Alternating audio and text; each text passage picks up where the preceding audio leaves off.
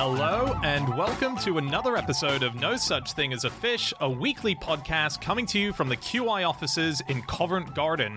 My name is Dan Schreiber and I'm sitting here with Anna Chazinski, Andrew Hunter-Murray, and Anne Miller. And once again, we have gathered around the microphones with our 4 favorite facts from the last 7 days. And in no particular order, here we go. Starting with fact number 1, and that's my fact this week. My fact is that Scottish poet William McGonagall's writing was so bad, a circus hired him to give poetry readings under the condition that audiences could pelt him with eggs as he read. And he agreed to do that. He agreed. He accepted the job. He was paid 15 shillings per performance, and he was actually slightly on hard times, so he accepted it, probably going, well, I need the money. But and then, the eggs, maybe. Yeah, and it wasn't just eggs, was it? It was stale bread as well, flour. He got a lot of products that he could go home with. Yeah. Unfortunately, the performances were put to an end quite early on, and he was disappointed about that, supposedly. Yeah, weren't they put to an end because they were too riotous? It was in, 1893, the authorities banned them because they were getting so out of control. People were just wildly enthusiastic about pelting him. He was probably just pretty tough to get an audience, though. He was quite keen to spread his poetry regardless of how much anyone wanted to hear it. So he was like, great, they love me. Yeah, just a tiny bit of background for anyone who hasn't heard of William McGonagall. This is a Scottish poet. He was born in either 1825 or 1830. It's a bit disputed, and he was famous, very, very famous, for the terribleness of his poems. Can I read out, just so we know what we're dealing with? So one of his most famous poems was The Tay Bridge Disaster, where a bridge had collapsed and lots of people have been killed. It starts off, beautiful railway bridge of the Silvery Tay. Alas, I am very sorry to say that 90 lives have been taken away on the last Sabbath day of 1879, which will be remembered for a very long time. That's the level of poetry we're dealing with. And I'm sure it comforted the bereaved family members. He was a temperance campaigner and hated alcohol and stuff, was teetotal. And he blamed the fact that no one liked his poetry on alcohol. So he said they were all too drunk to be able to appreciate it. But it does kind of imply that it was the kind of thing you got really pissed and then said, should we go and watch some of McGonagall's poetry? Like the last show at the Fringe at 3 a.m. Yeah, exactly.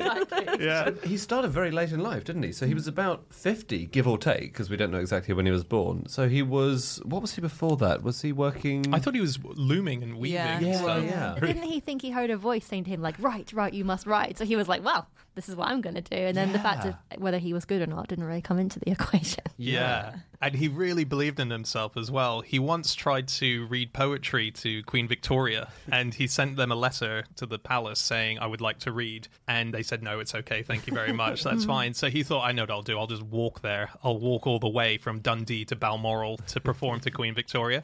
He did. He arrived at the castle, and they said, genuinely, no, thank you. And he had to walk all the way back. Didn't get to do it. Got refused 50 entry. miles or so that he Yeah, walked. on foot. Yeah, he introduced himself as the Queen's poet when he got there. He was a massive fan of Queen Victoria. There were loads of assassination attempts on her throughout her life, none of them successful. And after one of them, he wrote a poem in tribute to the failed assassination attempt, which kicked off like this. God prosper long our noble queen, and long may she reign. Maclean he tried to shoot her, but it was all in vain. For God he turned the ball aside, Maclean aimed at her head, and he felt very angry because he didn't shoot her dead. Oh. It's quite nice. I should add, we were reading these on National Poetry Day here in the UK. It happens to be Celebrating. as we're recording. He was always being victims of hoaxes. It was so sad, but also kind of okay because he seemed oblivious to it. There was the famous hoax when a group of students sent him a thing in the post saying that he'd won the Order of the Grand Knight of the Holy Order of the White Elephant, which was an extremely important Burmese title. And it was a title that was given by King Thebor of Burma for his amazing poetry. And they called him William Topaz in that. And he thereafter made his name William Topaz McGonagall. You're kidding? Which That's was not his middle name. Yeah, that wasn't his birth name? No, That's from a hoax. That's I don't extraordinary. believe so. That's the first time it ever seems to get mentioned. I hadn't read that was where it was invented, but that's the first time it's mentioned. Comes in. And then he had this award up on his wall forevermore, thinking that the King of Burma had blessed him. It's amazing. So sad. But I think as well, like, he had a lot of weird stuff happen, but he did sort of invite some of it. So there's a story about he paid money to play Macbeth in the performance, or the Scottish play, and he thought the actor playing Macduff was upstaging him, so he refused to die. and just carried on. Apparently, that was before he started doing the poetry. So it was in his first career. And there was a review of that play. And I think it's one of the earliest times he appears in any write-up. But there was a reviewer in the journal who eventually wrote that after an extremely long sword fight, where despite being hit multiple times, he's not dying, the reviewer wrote that Macduff resolved the matter in a rather undignified way by taking the feet from under the principal character. So he had to be rugby tackled on stage. Yeah. He was almost never paid to write a poem. It all came from public readings. But the very few times he was paid was when he wrote advert poems for things. So, Beecham's, the Beecham's pills? The cough stuff. Yeah, exactly. Yeah. And so when they were launched, they were kind of cure-all. They were meant to cure absolutely everything, but they didn't really have anything in them. They had aloe, ginger, and soap. That was what was in them. Soap? Yeah. So for a fee, he wrote the following: "What ho, sickly people of high and low degree, I pray ye all be warned by me, no matter what may be your bodily ills, the safest and quickest cure is Beecham's pills." It's quite good. Yeah. I want some Beecham's right now. Yeah. Just hearing that. How did that start again? What ho, sickly people of high... He frequently did that kind of bang headline at the start of a poem. So he went to New York, and his poem there starts, "O mighty city of New York, you are wonderful to behold. Your buildings are magnificent, the truth be it told. They were the only things that seemed to arrest my eye, because many of them are 13 stories high." It's so weird, isn't it? Because you don't know whether to feel sorry for him or not, because he did seem oblivious and he kept on almost asking for it. So he'd always dress up in full Scottish regalia with, kilt and sporran and stuff. Even on the trip to America, he was dressed like that all the time. Wow. And the thick-skinnedness means that there are some psychologists who agree with the historian who first suggested he might have been slightly autistic, partly based on the fact that he seemed immune almost to this constant criticism, and also his obsessive repetition of stuff. So over 60 of his poems begin with the word "twas," and the phrase "beautiful to be seen" is in about 50 of them. And he was really proud of that line, Anna. It's an incredible line. Shakespeare would have been proud. I found this really interesting, and I don't know if this is well known. Professor McGonagall is named after William McGonagall. Oh. Yeah, and J.K. Rowling has actually confirmed that is the case. Yeah, she said she likes the idea of someone so fabulous being named after someone so absurd, didn't she? Yeah. Nice. Which I thought was... Because McGonagall she's a complex character by the standards of Harry Potter, isn't she? She's not totally good. She can be a bit of a strict old cow sometimes. Oh, well, let's not be saying that about McGonagall. Are we not? We're not willing to talk about that classic yet? Slytherin sentence from Anna there. Yep. I used to live in Edinburgh, and there's a lot of street names that you recognise from Harry Potter books. And near the statue of Greyfriars Bobby there's a churchyard, and there's a gravestone for Tom Riddle. Really? Yeah, you can see the actual. Yeah. And what's interesting about that is the exact same graveyard where William McGonagall is buried, which I've been to. I've Are you visited. saying William McGonagall was Lord Voldemort? I'm saying I think J.K. Rowling took a quick creative trip to the graveyard and bashed out all the names she needed.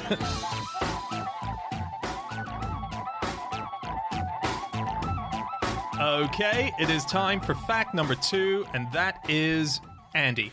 My fact is that 1/3 of all hazelnuts in the world go into Ferrero products.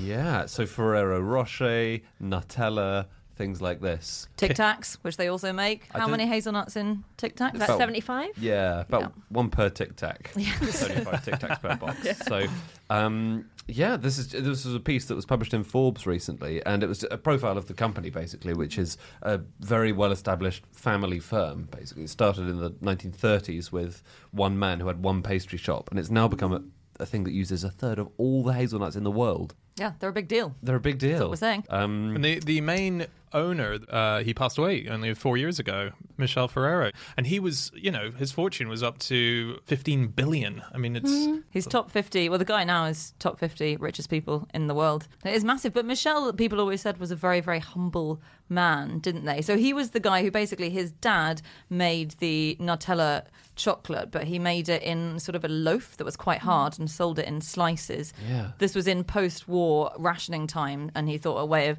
sort of recreating chocolate is to add hazelnuts instead because there's a chocolate shortage.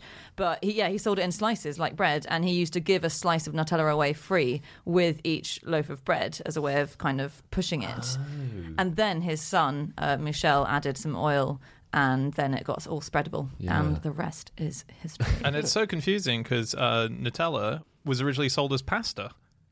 What? What? as in its name. It was sold. You bought pasta Gianduia. And that's how it was sold. It's because it's paste, right? Must be. Yeah. Yeah. I don't get it. So you boil it? No, it's exactly as Anna was saying. It turns out you think you're getting pasta, and then it's a loaf of bread. I mean, I'm so confused. Yeah. It's just because they're Italian. Pasta is just going to be Italian for paste, right? Wait, so it'll be paste. When the Italians say pasta carbonara... They don't eat pasta like we do at all in Italy. What? It's all spreadable. Do you know where loads of their factories originally were? They were old. They were also in factories, but a lot of the factories they started off with were former Nazi missile factories. Jesus. Yeah. I guess there were a lot of empty ones, and they were like, well, we'll use the space. Yeah. So that's... It's true. Quite grim. I mean, the usage rate of Nazi missile factories dropped off dramatically. Yeah.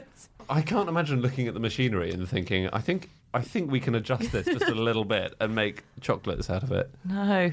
Also, it's amazing how Nutella's managed to shake off the reputation, isn't it? It's like Volkswagen. They're both born of Nazism, and yet somehow it's fine to possess them both. Are they? It wasn't made by Nazis, Nutella. Well, it's got the associations, hasn't it? What's the factories? From Nutella. Well, that's post-war. Yeah, That's but before post-war that, they did it- factories. Yeah, I'm not actually suggesting we should boycott Nutella. Good, because I think I'll lose one of my food groups if we do. Well, there kind of is a link, I'm afraid, to Italian fascism. So Pietro, who's the guy who founded the company, in 1938, he moved to East Africa trying to sell biscuits to Mussolini's troops who were stationed there. Oh, did he? So there's a little bit of a link, but not a full-on link, Yeah. obviously. I would also say in defense of Nutella, isn't the using hazelnuts was because of the rationing from the war, so it came out of the consequences rather than because of the ideologies. Yes. Fascists didn't make Nutella. I've never claimed that. Nutella, please don't sue me. So hazelnuts, Yeah. 3/4 of the world's hazelnuts come from Turkey. Yeah. Okay. It's amazing. They've absolutely cornered the market. And 1/4 of the world's hazelnuts, so 1/3 of those produced in Turkey, itself 3/4 of the total, 1/4 of the world's hazelnuts are produced in a single Turkish town. Yeah. Hazelnut Town. And they had a terrible frost in 2014. Oh, no. And 1/3 of the harvest was wiped out. And prices rose by 60%. Yeah, this is Urdu, Global isn't hazelnut. it? Yeah, Urdu, Urdu. exactly. Obviously it's in the fields around the town. It's not exclusively in the town. But Nutella are trying to smash the cornering of the monopoly. market. Yeah, because they want a bit of variety in case there's another frost. that's So a good point. they're moving into Georgia and Abkhazia, another traditionally very calm and politically easygoing region, which won't be. So they're prey to a lot of local politics, basically. But every year they have 500,000 tons of hazelnut shells to get rid of. What do they do with them? They sell them for cheap heating fuel.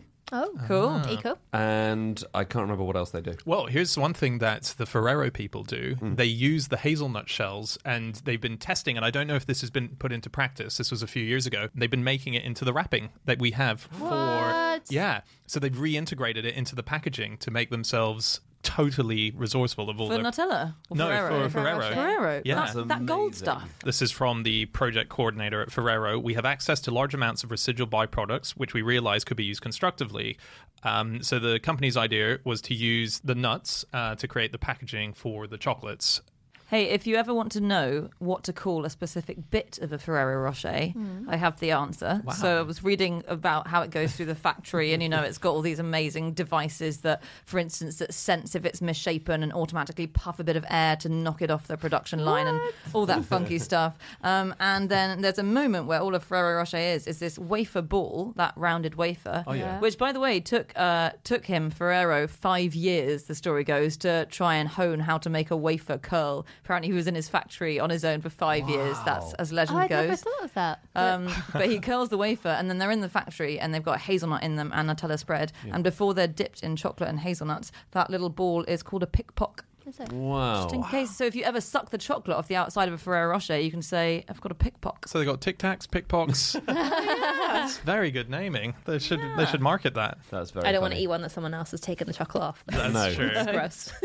I was reading a bit about the fact that this family that created the whole Ferrero empire are incredibly secretive. We were saying humble before, but also incredibly secretive. No one knew virtually anything about them. And for a company that was so massive, they never did any real publicity of their own. Their website, it was spotted in the Telegraph back in 2009. This has since changed, so possibly since the owner, Michelle, had died. But they only had one financial press release on their website up until 2009. 2009, and it was 2 sentences long, and that's the only thing they ever had. Yeah, he gave one interview, Michelle, in his whole career, and even when he gave that interview, which was right towards the end of it, just before he died, he wore dark glasses the whole way through. Didn't he? Wow. Yeah. Do you think it wasn't actually him? Yeah, you're right. He blatantly sent one of his... Send your media savvy. Yeah, media savvy Oompa Loompa from the factory. Wow. It's still his brother who's in charge. It's now Giovanni. Yeah. They're basically like real life Willy Wonkas, but without the killing off of children. That's true. Not killing, but like as far as leaving. Someone else has joined the sweepstake to get sued by Nutella. I think the Roald Dahl estate has just come into... You're going to be sued by Harry Potter. Why? That was Anna again. It's all me. Because of the graveyard. No. That's real. No, William McGonagall's buried there, and there is a Thomas Riddle. Oh, yeah. You did claim J.K. Rowling has no imagination. She just wanders around graveyards like a creep, stealing her ideas off the gravestones. J.K. Rowling is the greatest writer that our world has ever known. It's too late now, Dan. Oh, man. You've said the words. I found out something about Shakespeare's Globe, because Shakespeare's Globe was partly built on hazelnut shells. What? Wow. So they were excavating the original one before it was rebuilt. And what they found, a layer of hazelnut shells. And they assumed that maybe this is the leftovers from people snacking on them. But it turns out that that wasn't the case, because they were an ingredient in a kind of mortar, what was called a poor man's mortar. So it was mixed with cinders and ash, and it let the rainwater filter through, but supported the building. So when they rebuilt the theatre sourced 7.5 tons of hazelnut shells from Turkey. Wow. They, sort of a special military plane flew them over, and they were pounded into a mortar and they were put under the floor. So the Globe today is still on hazelnut shells. That's That's extraordinary. amazing. Yeah, cool. that That's is so cool. We sometimes need a button, like an alarm for like best fact of the podcast. Yeah. That just go, "Woo! Okay, we've hit best fact. They used to be called hazelnuts until really recently. They used to be called filberts. Now, have you guys ever called them filberts? No. Because I was just reading an article in The Atlantic, which happened to be from 1996, and someone said the filbert, or as people seem to be calling it these days, the hazelnut. Newfangled nonsense. Isn't that weird? That's Named after a French We should saint. bring it back. Should we move on? Yeah. Oh, can I just mention Nutella jars? In 2015, one caused a fire. This was in Twickenham, and sun rays refracted from an empty Nutella jar that was left on a windowsill, and it burned an entire house down and killed a pet dog. So don't leave your Nutella jars out. And don't sue us, Nutella. Wow, Anna, you've absolutely gone for it. They're Nazis. They'll burn your house down.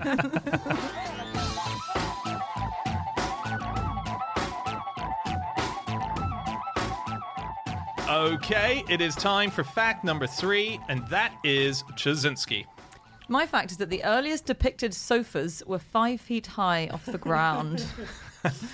There's this great article in the Paris Review, which is a review of a book called Now I Sit Me Down by a guy called Witold Rybczynski, and I really want to read it. And in that he mentions this couch, which appears in an alabaster carving from the 7th century called the Garden Party, and it's from Assyria, and it shows a king reclining on a sofa, and it's 5 feet high, and he's got his queen slightly below him on an also quite high chair that has a footstool to mount it.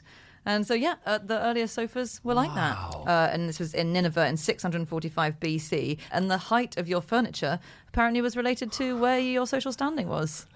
Did you know that the French word for sofa is canapé? Oh, So if you're in France and someone offers you a canapé, they're offering you a sofa. Really? They're much more generous at their dinner parties, aren't they? He gave out so many canapes.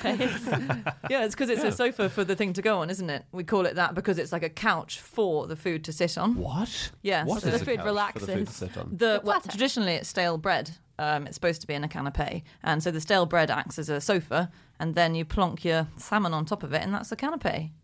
That's great. that's I so didn't cool. know I that. think you may have lost your best fact of the podcast. Yeah. Do you know that in the 50s there was a trend for cardboard sofas? What? Yeah, there's an article in Popular Mechanics in 1954. They called the trend paperboard furniture. And they were very excited about it because you could use pulp and waste paper, and so it could be recycled, or you could find it different ways, very lightweight. And I quote, "The furniture is relatively inexpensive, extremely strong and durable, and can be disassembled when you move. Newlyweds can use it to bridge the gap until they can afford the kind of furniture they want for life." So basically, rather than send you a box with stuff in it, just take the box. Yeah. Sofas are one of the reasons why Romans did away with cutlery for a while. So that reclining on couches became really, popular and was brought from the Arabic world, the Middle East, where this original fact was from, into Europe. And the word sofa comes from an Arabic word. So the Romans started doing it. And then you're using one hand to lean on. You're propped up on one elbow, and so you can only eat with one hand, and so you can't be having cutlery because it gets right in the way. It just looks so uncomfortable, the Roman way of dining, where you're lying on your side on a couch with a table with food on it next to you. It just looks mad. Yeah. And it takes up so much space because everyone's lying down. Yeah. So the theory is that that's how the Last Supper happened. Everyone was on the Everyone was lying on their sides in a kind of U shape. So you'd have about 4 people per side, each side of the U.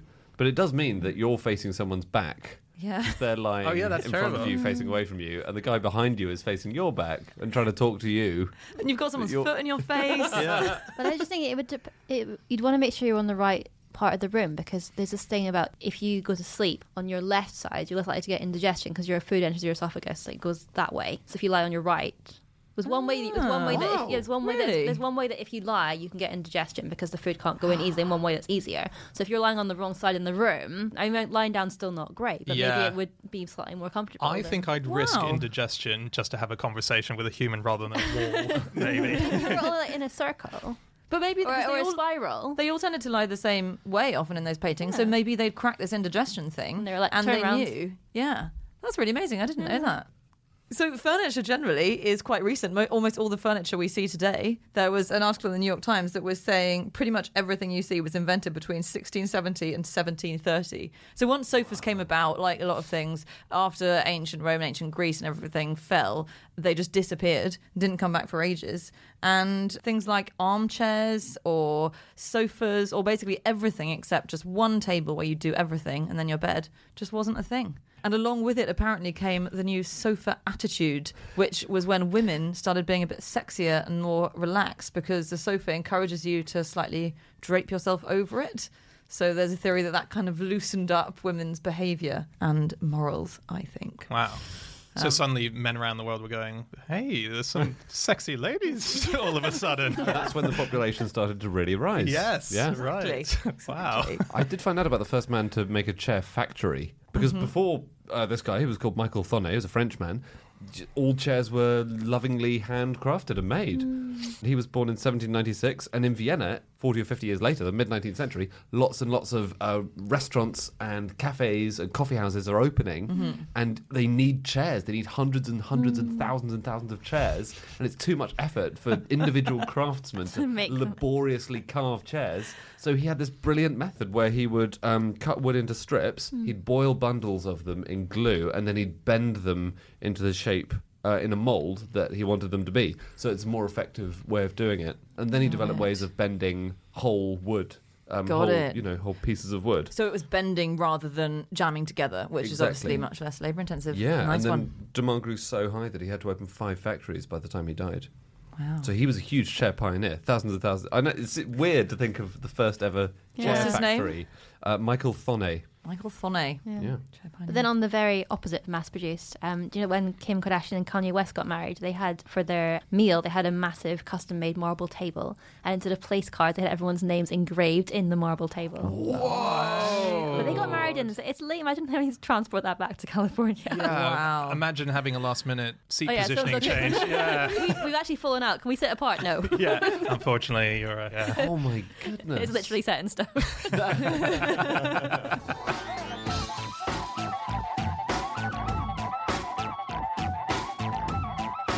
Okay, it's time for our final fact of the show, and that is Anne. My fact is that the first advert to be shown on Channel 5 was for Chanel No. 5. So good. Lovely. So nice. It's very pleasing. What a coincidence. So it launched on 30th of March 1997. The Spice Girls launched Channel 5, where they sang the song 5, 4, 3, 2, 1, but turned into 1, 2, 3, 4, 5. Yeah. So it was a night of wild entertainment. I watched it this morning because I've never seen it before. The full launch night. Yeah, do you remember it? Do you remember that? I remember very excitingly people people turning up to rejig the TV. Yeah, because there were only 4 channels then, so it's like we were getting 20% more. Yeah. Yeah. Yes. We were so excited about what brilliant programs be Channel on it. 5 would hold. Well, Little did we know. What I'd forgotten though was that half an hour of the lunch night was just showing trailers for shows that were coming soon. Yes. Was it? Yeah. Clever. The first ever advert that was put onto TV was in the 50s, and it was ITV's launch night. It was the first time it went on, and it was an advert for toothpaste, Gibbs SR toothpaste. And it's quite cool because, first TV advert, and already they were employing a lot of the tricks that are used in modern day adverts. So the toothbrush itself was in a big block of ice, and obviously you can't use a big block of ice on a set, it'll melt too quickly. So it was made out of plastic. So immediately they were using fake props to be the actual thing. Yeah, it's quite cool. But yeah, so really that was, 60. And that was the first in the UK, wasn't it? Because there was advertising. Exactly. It was the first in the UK. Yeah. On I British read TV. a really strange thing about advertising now and the future of it. So did you know that with old sitcoms, not old, but like relatively finished sitcoms like How I Met Your Mother, what they're doing now is they're still selling advertising spots because they're going in, they're digitally altering the shows for products that came out after the show was made. Yeah. So what, they'll like just for put films. a can of a new soft Yeah, well, the drink? example was about a movie that came out a few years after the episodes. They changed, I think, a TV screen in a coffee shop, and there'd been a lamp post in one scene. They put a poster for the film on the lamp post, so they're selling this like digital space. That's so cool. In shows. It would just cause me so many questions. To ask, like, how is How this? did they know this film was coming out? Yeah. That's such a fun idea of updating, though. Like the way that Anna just went, OMG. If, like, in 40 years' time, someone's listening to this and we digitally insert whatever the cool thing is. PTD, That's not a good one. Which is going to stand for what exactly? prime Time. Prime time dudes. Prime time dude. If we're saying that is not a world I want to live in. I read a thing about the first adverts ever, but this was on Wikipedia, and I haven't been able to back it up independently. But it's that the earliest adverts were in China, and that they were oral. So you would get bamboo flutes played to sell confectionery. I think the first advertising was sort of going around playing a flute and saying, "Hey, do you want to buy some sweets?" Oh, so you would create a jingle on your flute. I think so, but I'm not sure. I think in the UK there was a version where they would, sort of flyering, they would hand out leaflets, and it would have the sheet music, so you could sing the jingle to yourself. Yeah. You could take it home and be like, That's right. That's very funny. humming it so along. weird. Which is so funny. So much less appealing. The idea of something being advertised by your dad kind of badly trying to interpret sheet music. I reckon we could set that William McGonagall Beecham's thing to music. Yes. Yes. You're right. If it had been handed out with a flyer, People would have loved it. yeah. Do you guys know what the cheese pull is? The cheese pull. The cheese pull, an advertising term. Okay. Any guesses? The cheese pull, a like pulling of cheese. Sounds like a baby bell on a string. Close-ish. I think it's an advert that offers you something exciting, like a cheese, but then it pulls it away, so it leaves you curious and it leaves you to go and find out more about the product. These are all brilliant guesses. None of them are even close. It's, in pizza adverts when the pizza slice gets pulled away from the pizza. In every pizza ad, the cheese pulls away, and that's the cheese pull. And all adverts like perfume or pizza have it. Adverts that are trying to advertise something. I've never seen a perfume advert with a shot of pizza being slowly pulled apart. Guys, it's become a metaphor for a broader advertising technique, which is basically using an image that specifically really, really triggers your different senses that aren't sight. So by visual suggestion, you see that cheese, but it triggers your sense of taste. So, and I watched a lot for this research, you desperately want pizza. Because there's a weird thing with perfume that you're advertising something that you can't show because it's a smell. Exactly. So you can't be like, oh, look how great it looks. Well, I guess that's why you have complicated bottles, but you want to sort of give the vibe of what you're selling, I guess, Yes. rather than the actual product. Because That's why you need the cheese pull, because you can't actually show a smell. I found out a thing about perfume. In 2014, a Californian firm announced that they were making perfume for cows, Okay. Good. Right. but for human benefit. Oh. So the idea was to make cows smell like humans. No. Yes, so mosquitoes would bite the cows instead of biting people. There's definitely going to be unintended consequences. That's so bad. I was reading that Benjamin Franklin wanted once to invent a perfume, and it was an anus perfume. As in, what if we turned our farts into perfume? What if... What captured them? No. No, yeah. Although that is something that people used to do. No. But what he wanted was for scientists to focus on creating some kind of medicine that you would take that would mix with the gases that were down there so that when you did fart, it would come out with Fragrance. Chanel No. 5. Yeah. Did he have a suggestion then? What did he say? No, he was asking for scientists to look into it. But that was his idea. We can all ask for scientists to look into stuff. Yeah, but not all of us are Benjamin Franklin. I can invent this too. Can I just say one thing, which I don't think we've ever mentioned? So the Egyptians were really into perfume. You know, we're always finding it in the tombs when we excavate them. And they thought that it was like the sweat of the gods and stuff. So myrrh was the sweat of the god Ra, and then ben oil, a different perfume, was squeezed from the eye of Horus. But one thing they used to do is wear perfume cones on their heads, and that's, you see it in a lot of Egyptian art. Cones. And yeah, it's like an inverted cone. Party hat. Cool. It's like a party hat, but what it was is a wax cone, and then it had perfume on the inside, and you'd go to a banquet, and because it was quite hot in Egypt, it would melt as the banquet proceeded and release the perfume scents into the air, presumably as wax kind of rolled down your face.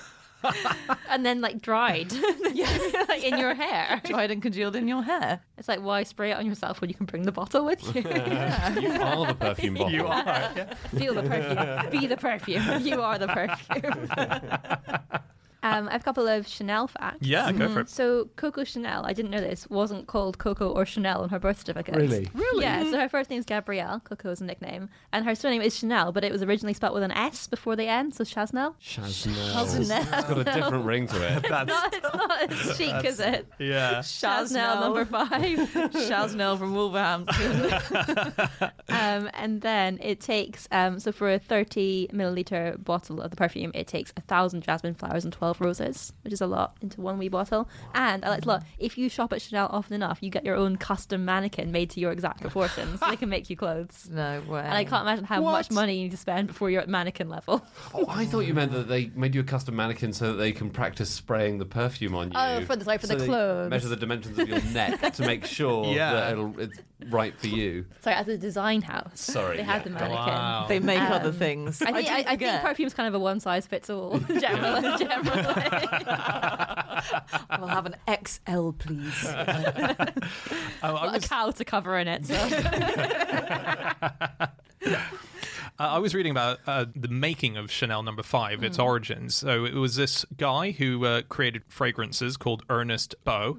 And when he was presenting his scents to Coco Chanel, he had numerous scents that he wanted to show her, and he numbered them number 1 to number 5, and then there was a second batch which was number 20 to 24, and she went through and she picked number 5 because that was the best one.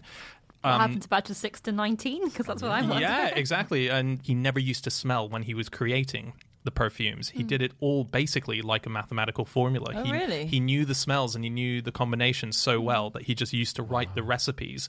And he said it's like writing music. Each component has a definite tonal value. I can compose a waltz or a funeral march. That's quite beautiful. Yeah. Like playing with smells. Well, what is a good smell? It's all bullshit, isn't it? What? I mean, there's no smell to Kaczynski. It's just silly, flowery smells. Rounding off today's lawsuit challenge, Anna Kaczynski with It's All Bullshit to the makers of Chanel.